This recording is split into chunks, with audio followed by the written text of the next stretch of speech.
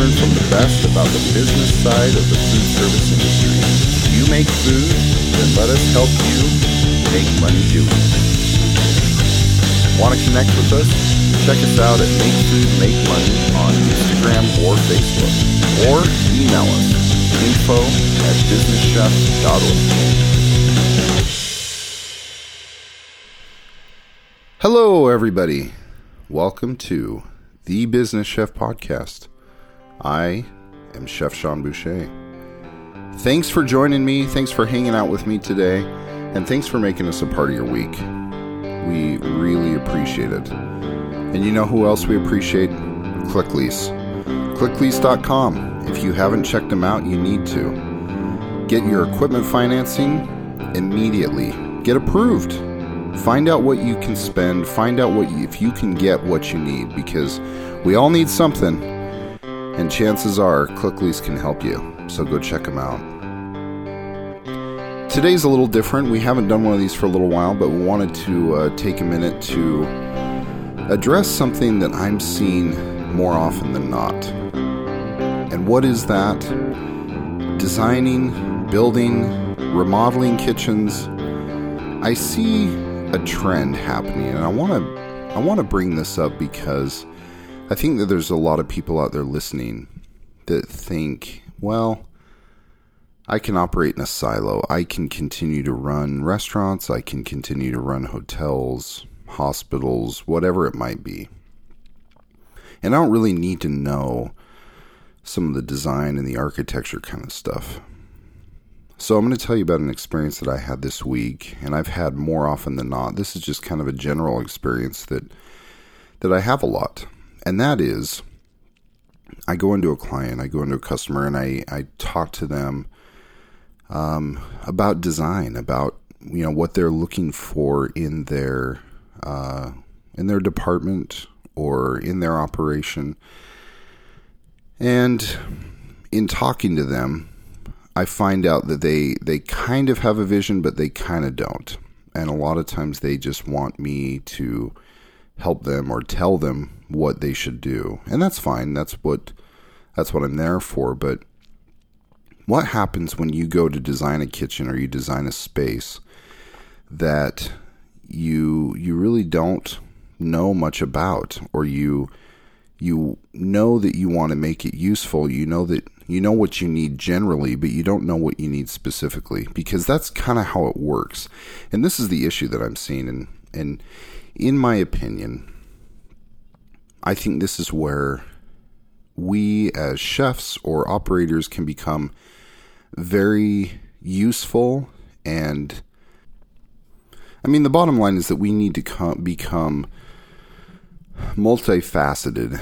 We need to have an understanding of a lot of things, not just cooking, not just managing, but also how things work in our spaces. Because what I'm finding is that chefs and operators don't always know very much, if anything, really, about the spaces that they're in. They don't know a whole lot about construction or electricity or plumbing or things that directly affect them. And I think if you want to make yourself very valuable in this business, you need to know something about those things, because more often than not, our kitchen cooking equipment involves electricity or gas or plumbing of some sort. And if we have no understanding of that, then number one, it's difficult to fix or to tell someone what we need fixed. And if it's difficult to do that, then we're going to pay more money to have somebody come out and diagnose it, etc., etc. So here's what I'm saying, is that a lot of times when I come in on a design project, a new construction build or a renovation of some sort, 25% of my time is trying to fix things, to make it flow better, to change out some of the equipment that might not be quite as user-friendly as what's spec. Because here's what happens when designers and architects are brought in, even along with equipment dealers, and a chef or an operator doesn't have an understanding of what they want or They're not very specific on things. What ends up happening is you end up getting whatever the designer or architect or equipment dealer wants you to have. And those things are not always in your best interest. Number one, because those people all have relationships with whatever equipment they're putting in there. They might have connections or relationships with manufacturers that are telling them to put those certain pieces of equipment in there. They might have, some type of program where they're getting rebate dollars for putting, or spec credits or whatever it might be for putting certain pieces of equipment in there. And that's fine. That's how the business works. But if you as an operator are getting pieces of equipment into your building, your space, your organization, that one, you don't know how to use, or two, you don't understand why it's there or why it was placed where it was, that's kind of your own fault. Now, granted, in bigger organizations, some of those decisions are made higher up the chain, years in advance in some cases, but the reality is that at some point, an operator, somebody who's there all day, every day, needs to be involved in these decisions. They need to be the ones driving what some of these purchases are. So here's what I'm telling you. In my opinion, I think that we as operators need to be more educated on certain things that are out there. We need to be knowledgeable about what equipment and what technology is out there, so that we're making our restaurants, our food service establishments, whatever they might be, the most effective as possible. But to do that, we have to educate ourselves. We have to kind of step outside of our comfort zones and go to food shows or go to equipment demonstrations or whatever it might be. But I think that's how we can differentiate ourselves a lot of times too, because the majority of people in this business don't have any understanding of that at all. They think that spacing things out and, we'll let the architects worry about making sure that everything is ADA compliant, or making sure that we have hand sinks where they need to be, or any number of things, when in reality, the architect puts it in there, but guess what? They wash their hands of it when the project's done and they move on.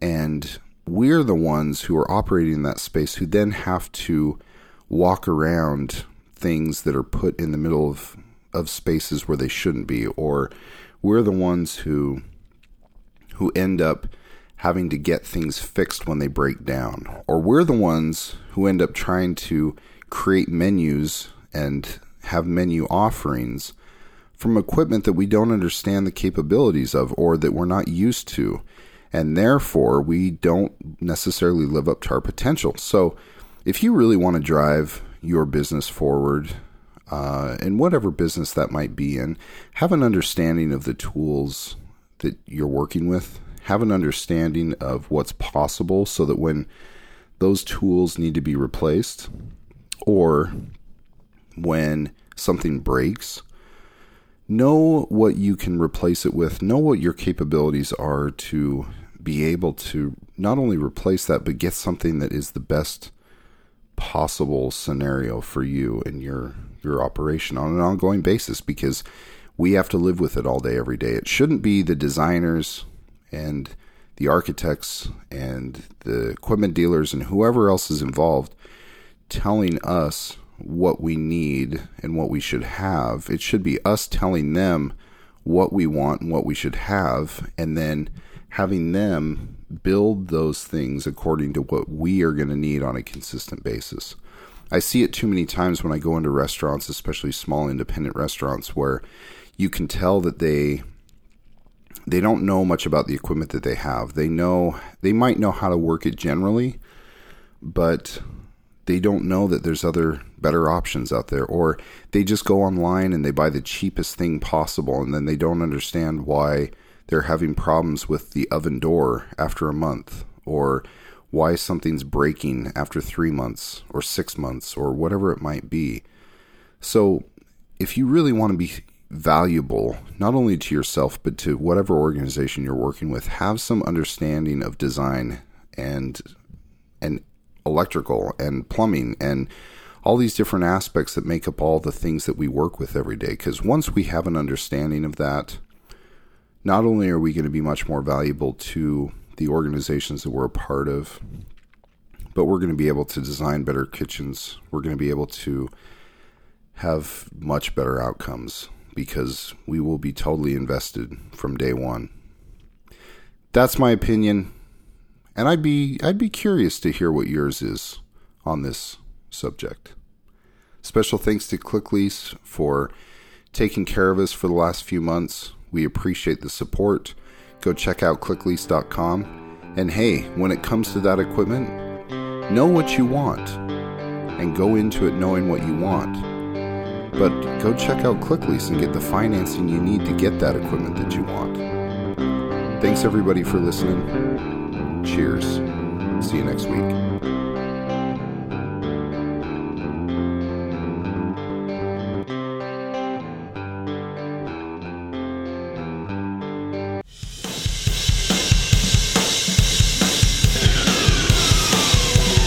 Thanks for sticking around. Be sure to share this podcast with your friends, family, co-workers, or anyone who's interested in making food and money. And when you get a second, give us a review. It really helps us get the word out as well as letting us know how we're doing. Want to connect with us? Check us out at Make Food Make Money on Instagram or Facebook. Or email us, info@businesschef.org. Hey guys, thanks for sticking around. Go check out the new book, Food People Management, by me.